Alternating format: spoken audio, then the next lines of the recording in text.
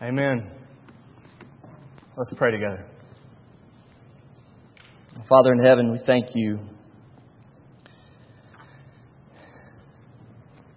that when we slow ourselves down for a minute, we get past all the tension that we bring into our lives that cause us to be frustrated or act out of what we actually want to be. When we really get settled, Father, we know You only to have been faithful to us. Where, Father, have You let us down? Where has Your hand been short? Where have You stood too far away, Father? We can't find those moments. And Father, we are encouraged today that we're not left to find You on our own. Not at all. You're near. So, Father, today over the next half hour, we ask that You would slow us down.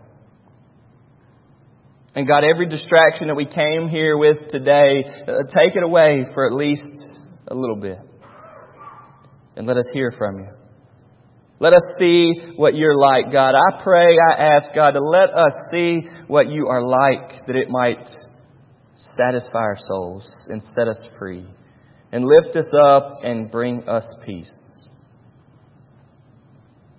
In Jesus' name we pray. Amen. If you would please turn in your Bibles to Exodus chapter 25.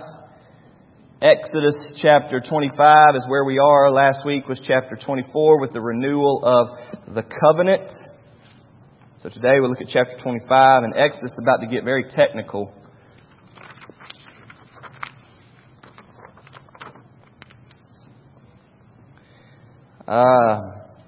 It's never good or right for us to be a judgmental people. We are not to be judgmental. I think that you know that. Perhaps you struggle with it. We're not to be judgmental. You're especially not to be judgmental to people based off of stereotypes. You should not be judgmental to people that you don't know. It is even worse, maybe doubly wrong, for you to be judgmental over somebody that you don't know. You've just lumped them into a category where the stereotype tells you that that's the way it is. We don't want to be that. And yet this is the problem. It happens. And it shouldn't be the case. It's unfair to deal with somebody based off of what they actually are. And y'all know what I'm talking about, right? You ever heard somebody talk about the East End? You ever heard somebody talk about the East End? Have you ever lived out there and worked among them and lived among them and spent time with them and had some good friends? You ever been in their home? You ever had coffee for breakfast with them or ever grilled out steaks with them?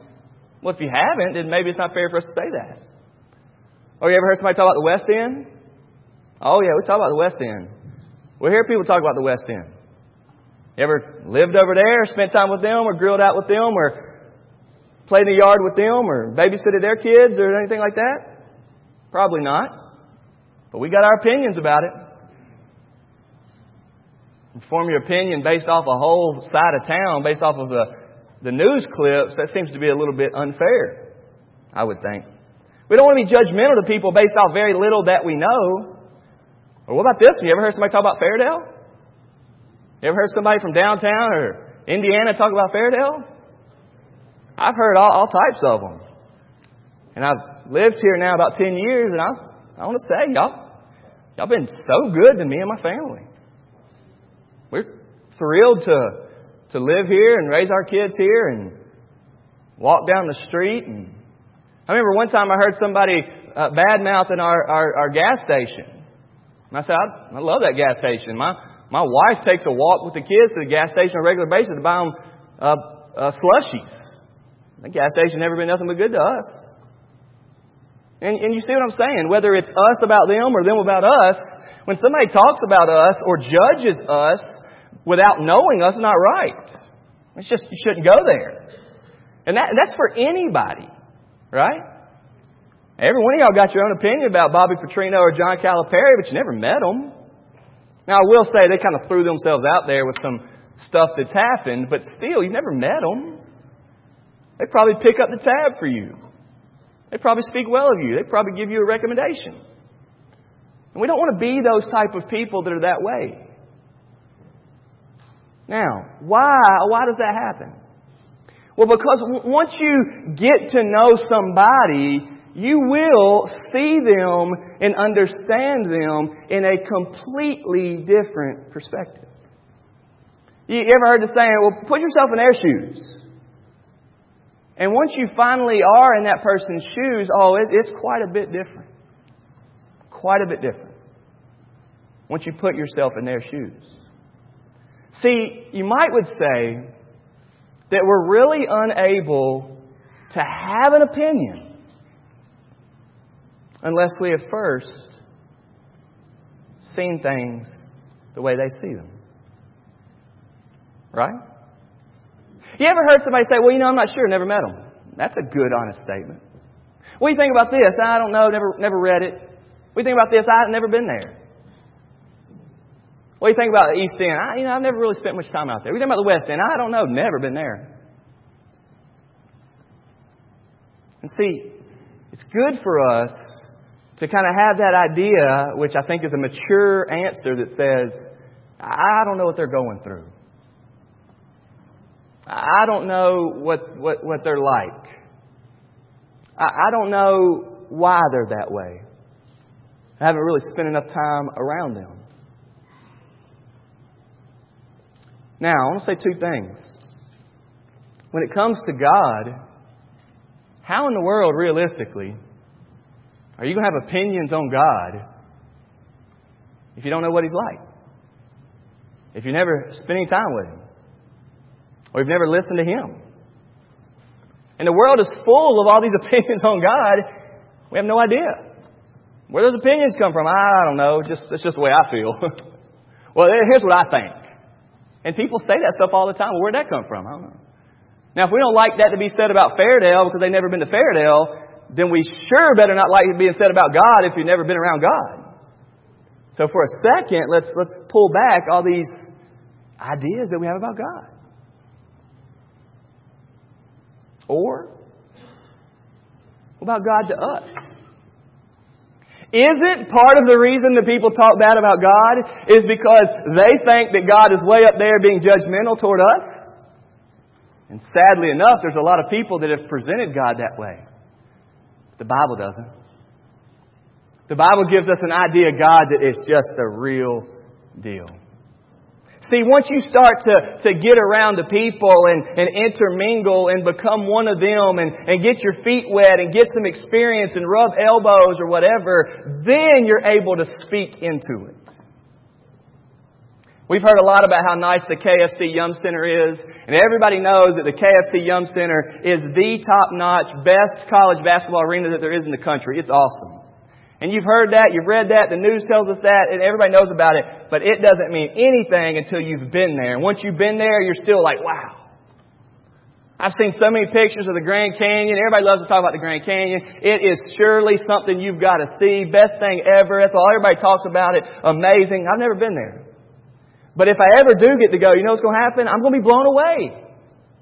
Because experiencing something is so much better than hearing about it and trying to form an opinion. Hearing about something, whether it's right or wrong or not, and forming an opinion just doesn't cut it. And I want us to be a people who are that way to God, but much better. Because see, today's not about that. Today is learning that God is that way. Folks, God is not sitting up there with an opinion of you without knowing you. He's not. And Exodus 25 is going to show us that. I'm going to give you 3 points today. Number 1, God's people are givers. Number 2, there's a right way to do things. And number 3, God desires to dwell with His people. God's people are givers. Number 2, there's a right way to do things. And number 3, God desires to dwell with His people. Read with me, if you will, at Exodus chapter 25. We're going to start with the first 9 verses. Exodus 25, the first 9 verses. The Lord said to Moses, "Speak to the people of Israel, that they take for me a contribution. From every man whose heart moves him, you shall receive the contribution for me.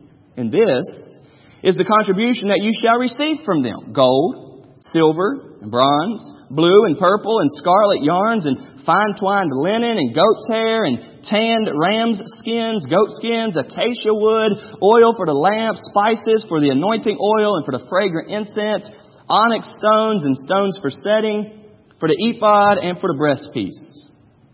And let them make me a sanctuary, that I may dwell in their midst. Exactly as I show you concerning the pattern of the tabernacle and of all its furniture, so you shall make it. It's an awesome passage. God has just renewed the covenant.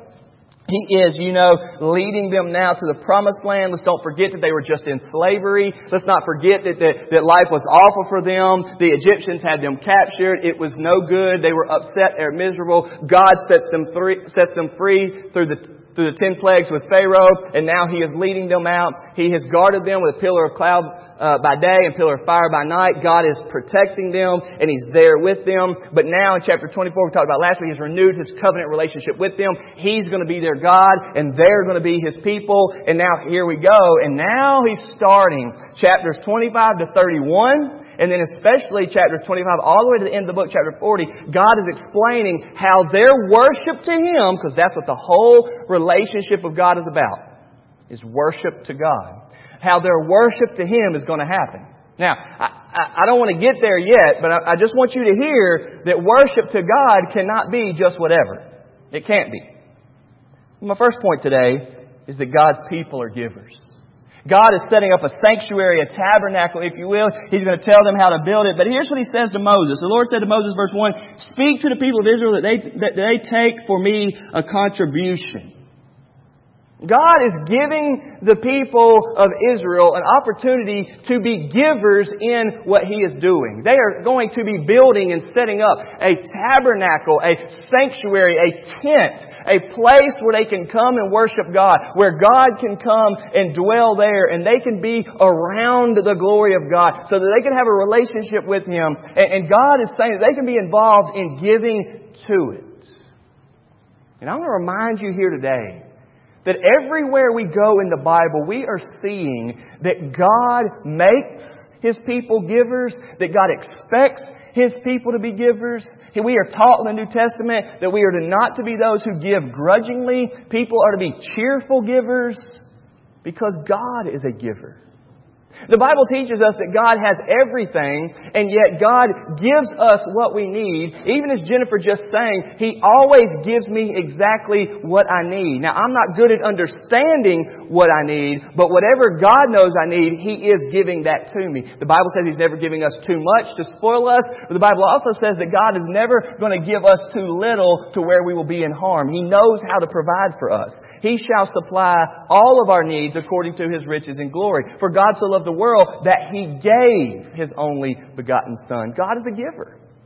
And Paul in Acts chapter 20, quoting Jesus, says that Jesus Christ Himself is quoted to have said that it is more blessed to give than it is to receive. Yet every single one of us would jump at the opportunity to get something for free. We want to get. We love the idea of getting things, but yet God is teaching us that really life's about giving. And I want to ask you if you understand this from the Scriptures. Now notice, it doesn't have to be giving of money. Everybody's blessed a little bit different. Some of y'all can be giving away clothes. Some of y'all can be giving away money. Some of y'all work a lot. You can be giving away money for sure. But some of y'all can be giving away your time, giving away your energy. And here he says, let the people of Israel, that they take from me a contribution. And he explains it like this. From every man whose heart moves him, you shall receive the contribution from me. Then he gives this big list of all these different things that can be included inside the sanctuary, inside the tabernacle, things that are needed. Some of it's worth a lot, some of it's wood, some of it's skins, some of it's oils, some of it's precious metals, all kinds of different stuff. But God is saying, yeah, y'all can be involved with this. We're building this big tabernacle sanctuary, you can be involved with it. I want to ask you a question. I want to ask you if giving is a part of your life. It's a category. You love to give. Maybe you love to open your home. Maybe you love to give your time. Maybe you love to give people rides. Maybe you love to give people food. Are you a giver? Is part of your life when you sit down and think about who you want to be and what you're going to do with your time, or what you're going to do with your Friday nights or your Saturdays that are all to you, is giving factored in? Have you made any adjustments so that you could give? Or do you just quickly, as soon as I said my first point, default to, well, we can't give. We got too much going on, don't have enough time, already burnt out, no money, bills stacking up, and you just push away giving. You ever thought about making some adjustments so that you could just be a giver? Doesn't it mean something when somebody gives you something? See, God expects us to be this way. When somebody is a giver to you, all of a sudden there seems to be a sincerity in the relationship.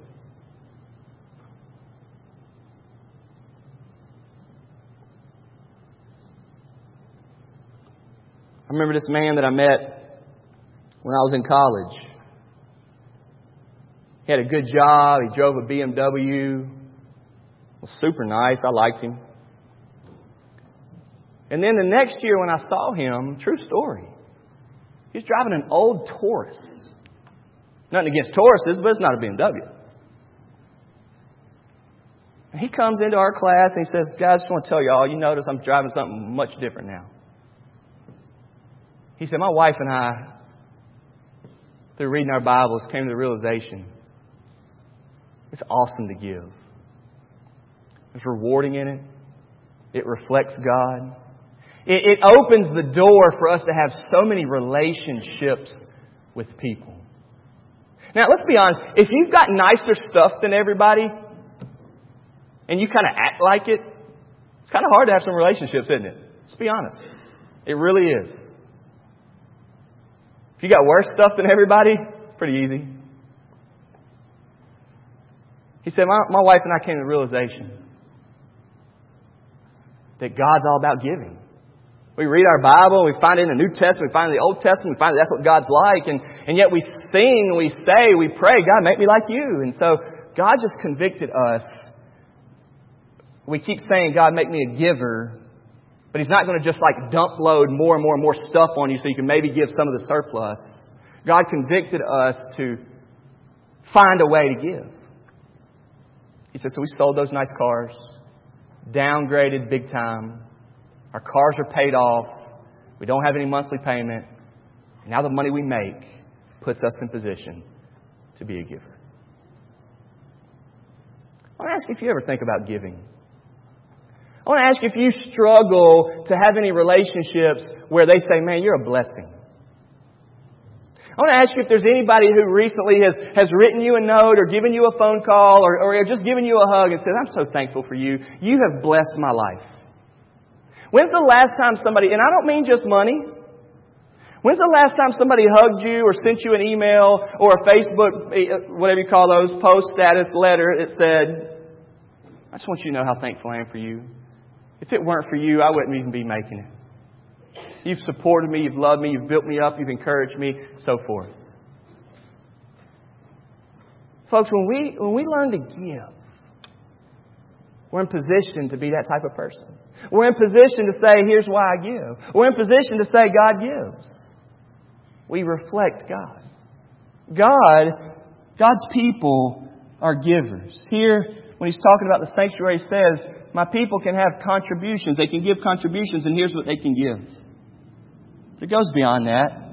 Secondly, there's a right way to do things. There's a right way to do things. Now, I know for many of you, you're thinking, yeah, duh. Of course there is.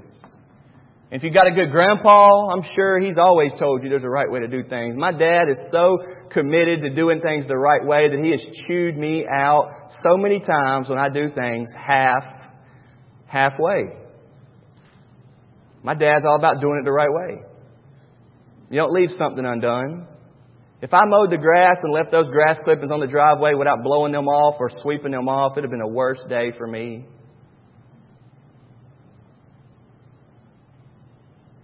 If I took out the trash and didn't put a clean bag back in the can, bad day for me. You don't do things like that, my dad would say. And I want you to see that God is teaching us in the Bible that there's a right way to do things, especially in regards to the religious life. Notice here in the book of Exodus, the second book of the Bible, how detailed God's about to get on all of this stuff. Chapter 25, you have the Ark of the Covenant. Let me just read to you a little bit. I'm not going to bore you too much, but listen to this. They shall make an ark of acacia wood. It doesn't even say wood. It has to be a specific kind of wood. 2 cubits and a half shall be its length, and 1.5 cubits its breadth, and 1.5 cubits its height. You shall overlay it with pure gold, inside and outside shall you overlay it, and you shall make on it a molding of gold around it. You shall cast 4 rings of gold for it, and put them on its 4 feet, 2 rings on the one side of it, 2 rings on the other side of it. You shall make poles of acacia wood, and overlay them with gold. And you shall put the poles into the rings on the sides of the ark, to carry the ark by them. The poles shall remain in the rings of the ark, they shall not be taken from it. And you shall put it into the ark, the testimony that I shall give you. Then you shall make a mercy seat of pure gold, 2 cubits and a half. And he goes on and on and on. Very particular. Very particular. And that's just a little bit. You go over to verse 23 and it's the table for bread. Very detailed. You go down to verse 31, it's the golden lampstand. You go to chapter 26 and it's the tabernacle. And you go to 27, it's the bronze altar. 27 verse 9, the court of the tabernacle. 27:20, oil for the lamp. And then chapter 28 starts the priest's garments. And the next thing you know, you're thinking, my goodness, God is strict and God is very particular and it's His way and He wants all that. And what I want you to see, okay, is that God is teaching a lesson here. God is demonstrating to them several things, but one, there's a right way to do things. If God is going to set up a place on earth where people can come and dwell with Him, where people can know and understand Him, then it is going to be done the way He does it. Can you imagine if He just said, y'all set up your own place? Have you ever heard somebody who's not really spiritual talk about their spiritual life? It is seriously all over the place. It has no real sustenance to it. It's got no real substance to it. It's got no real meaning to it. It's all over the place. And you think, well, I appreciate that coming from a good heart, but where in the world did you get that from? We cannot define what our religious life is like. There's a right way to do things. God is telling Moses and therefore the people of Israel, I'm coming to dwell among you, and you will know me, be loved by me. I will speak to you, and you will worship me. But it can only be based off of how God says to do it. Are we so prideful to think, well, I don't care what God says about God. I'm more into what I say about God. Do we really think that way? Surely that's wrong. And you know that there's a right way to do things. The other night, there were a couple of young people hanging out at our house, Val and I's, and they work at Dairy Queen. And I thought it was humorous, but they got an argument over how you're to make a cheeseburger at Dairy Queen. And one person was just saying, no, you put the ketchup and the mustard and the onion and the lettuce, tomato, you just smack it all on there. As long as you got it closed, you wrap it up, it's good. And the person's like, no, you don't. That's not how we make it. That's not how we were taught to make it. You got to put this on there, then you got to put this on there, then you put that on there, and then you put this on there. And some stuff goes on the top bun, and some stuff goes on the bottom bun. And they're in this big argument over it. One person said, well, you're not listening to the way you were taught. Right? That's a pretty good argument. If the boss says, here's how they're supposed to be, then guess what? Here's how they're supposed to be. And if the boss knew that some fool was thinking, I don't really care how you put it together, I'm just going to throw it together and wrap it all up, then you're letting the company down. And I'm going to be so mad when I go through the drive-thru and open up my burger and ketchup spills all over my pants. There's a right way to do things, is there not? Is there not? Yes. And that goes for procedures at your school. That goes for driving on the interstate. We were coming back yesterday from the state fair. By the way, hottest I've ever been in my life. I bet I weigh 20 pounds less right now from all the sweat yesterday. We came back on Taylor Boulevard yesterday, and we got up there right by Hazelwood Elementary School, and that intersection is a little bit tough. There's not a turning lane there, and I know y'all dealt with that 1,000 times in your life. It's down by the other Dairy Queen, actually. And the person in front of us thought there was a turning lane there. So we pull up to the double yellow line, and it's 2 lanes here and 2 lanes here, and the car in front of us just went, and it was in the other part of the road with their left turn signal on, thinking that was a turning lane. I said, Val, it's not a turning lane. And as soon as this light turns green, these two cars are going to come straight at that car. They just sat there waiting on it. But once it turned green, those two cars pulled up, and all of a sudden they saw they couldn't. They started honking the horn and flashing their lights, and the person was like, what are you doing? And then it finally dawned on them, something ain't right. So they took off, ran a red light to get through it, but that was better than sitting on the wrong side of the road. And I was reminded, like I was thinking about this, there's a right way to do things. I don't know where you come from or what you're thinking, but folks, when it comes to life, when it comes to spiritual life, when it comes to God, there's a right way and there's a wrong way. Honestly. And the only way that we can know the right way is how God has explained it.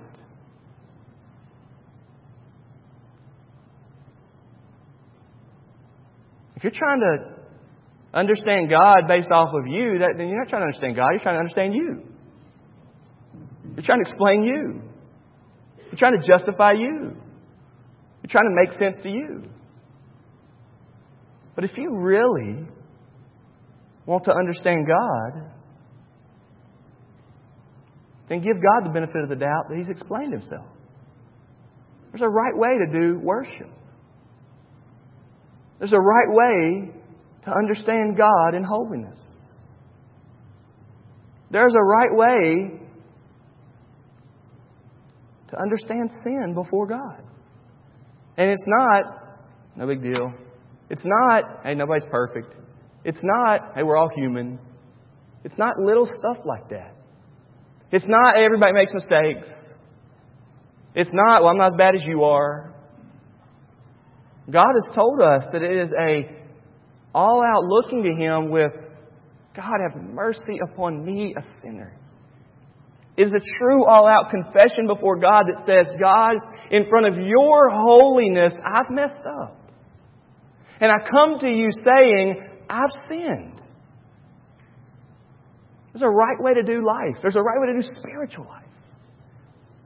And see, sometimes we are so caught up in being aware of everybody else's stereotypes, either toward us or from us, or everybody else's, and God have mercy upon us, everybody else's judgmental attitudes against us, and so much of who we are is a reaction, thinking that somebody's judging us or knowing that somebody's judging us, that we cannot get to the place where we can just say, I'm doing right or I'm not doing right.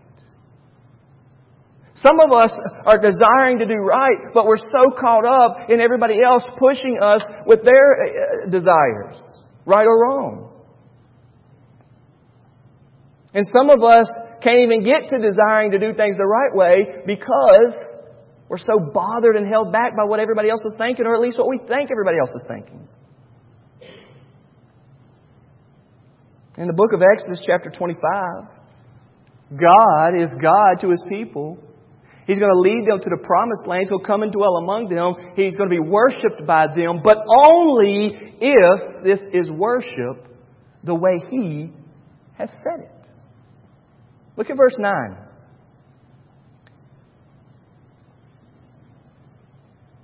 Exactly. You see that word? Exactly as I show you concerning the pattern of the tabernacle and all of its furniture, so you shall make it. You think God's concerned about doing things the right way? Yeah. Not because He's some strict judgmental God, but because it is worship to Him. You can't come at this casually. You can't come at this wrongly. You can't come at this in your pride. You can't come at this in your sins. Not repentant, not seeking forgiveness and mercy. There's a right way to do this. He says to Moses, I'm going to show you how to build a tabernacle, and you're going to do it exactly the way I tell you to. God's people are givers. Number 2, there's a right way to do things, especially when it comes to religion. Now, I want to remind you that we're not these Jewish people trying to live by the Old Testament law without the idea of grace and forgiveness. I've already said that. Listen to John Calvin, speaking upon this passage, "This indeed must be remembered, that the Jews did not pay attention to the legal sacrifices in vain, since the promises were annexed to them. As often, therefore, as you hear these sentences, your iniquity shall be blotted out, you shall appear before my face, I will hear you from the sanctuary all things that God has said to His people. We are reminded that all the ancient figures, so all this detailed stuff, were sure testimonies of God's grace and of His eternal salvation, and thus Christ was represented in them." Jesus Christ represented here, since all the promises are in Him, yes and amen. 2 Corinthians chapter 1, verse 20. In other words, when we read something like this, we are not to be these people who are thinking, "Ooh, God is this God who is being all strict to me and there's no way I can live up to Him and think that way," without understanding God being that way in light of who Jesus is. In which Jesus has come and fulfilled all of this detailed, exact precision from God. Jesus has lived a life for us. Jesus has lived sinlessly. And Jesus has satisfied God in His holiness. Listen to me. And Jesus has satisfied God in suffering punishment, judgment, wrath, hatred of sin for us. And so there need not be any human being on the planet, none living in Fairdale, none of you, who would stand before God and say, "You're nothing but a mean, strict, wrathful God toward me," because Christ has taken that for us. And the right way to do things in worshiping God is to say, "God, I can't live up to you, but my Lord Jesus has, and now I look to Jesus who died on the cross for my sins, and because of Him, God, you love me. And even with all my sins and my shortcomings, God, you will forgive me of my sins based off what Jesus did, and you do not view me or judge me anymore based off what I've done." That's why the Bible says we are clothed in His righteousness, we are washed in His blood, we are clothed in His white pureness. That's what the Bible says. And so please don't hear in the book of Exodus this stuff. Now, does it tell us about God and His holiness and His desire? Yes. But as the commentator pointed out, we are to see all of this represented in Christ.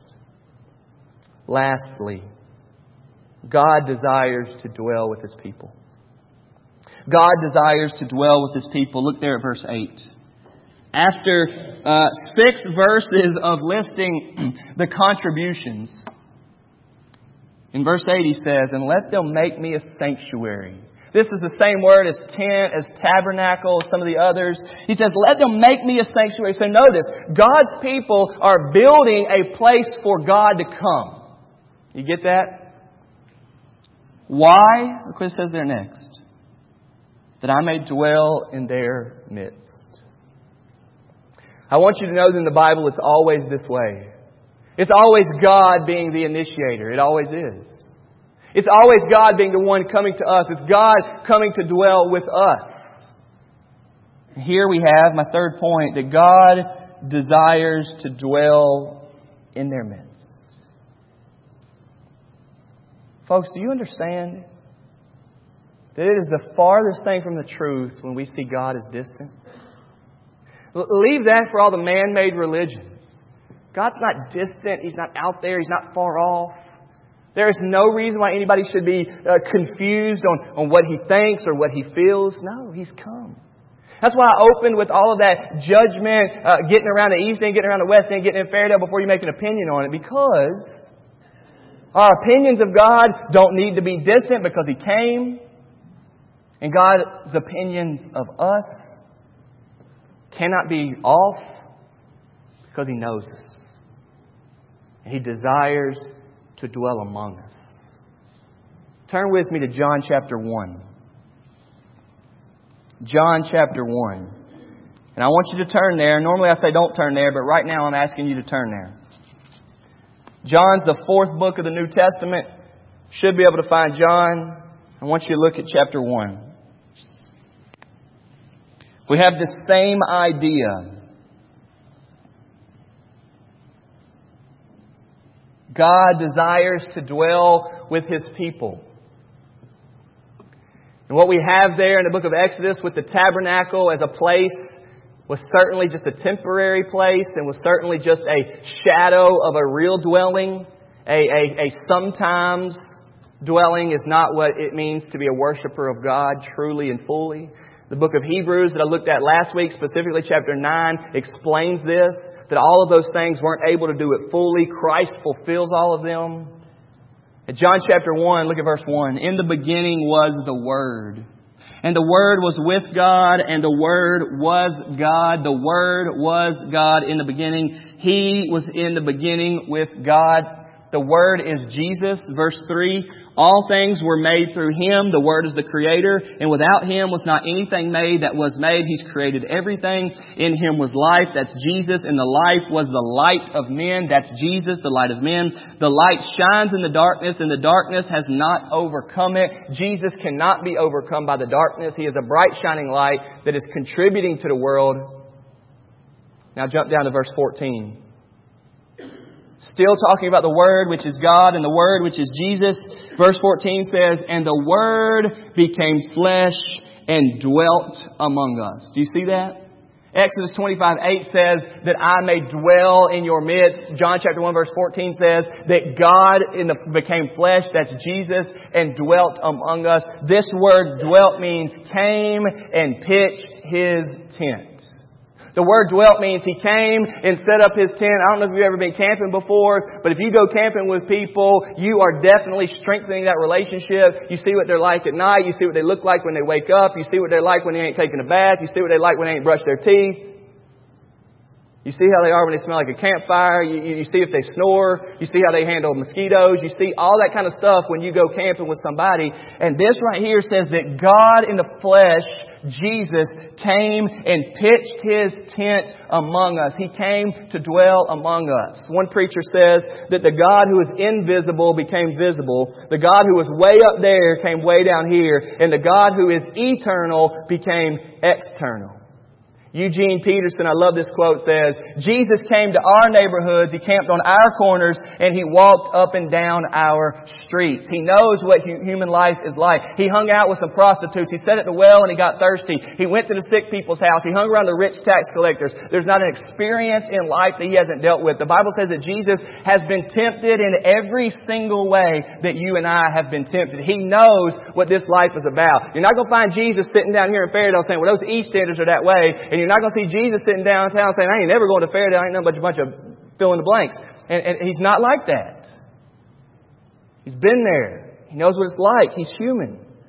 Ralph West, one of my favorite preachers, says, we no longer have to go looking for how God looks. We meet Him in the person of Jesus Christ. And in Exodus 25 verse 8, as they are learning to be the people of God, they are understanding what it means to worship as God is explaining to them worship. The New Testament gives that to us in a much fuller sense that when Jesus came to earth, which we're talking about the incarnation at Christmas, when God became a baby and was born of the Virgin Mary, when that happened, we now had God on earth. And the Bible teaches us that all the fullness of God was pleased to dwell in Jesus. If you jump down to John chapter 1 verse 18, it says, no one has ever seen God, the only God who is at the Father's side. He has made Him known. One of my favorite things in the Bible is that John 1:18, where it says Jesus has explained what God is like. To talk about God apart from Jesus is to misunderstand what God is like. Folks, I want you to know that whether you're in Exodus, the beginning of the Old Testament, or whether you're in John, the beginning of the New Testament, no matter where you are, the point of the Bible is that we can know God. We can be close to Him. The Bible calls Jesus a friend of sinners. At Exodus 25, verse 11, it says, Moses would talk to God as one talks to their friend. Because God would come and dwell among them.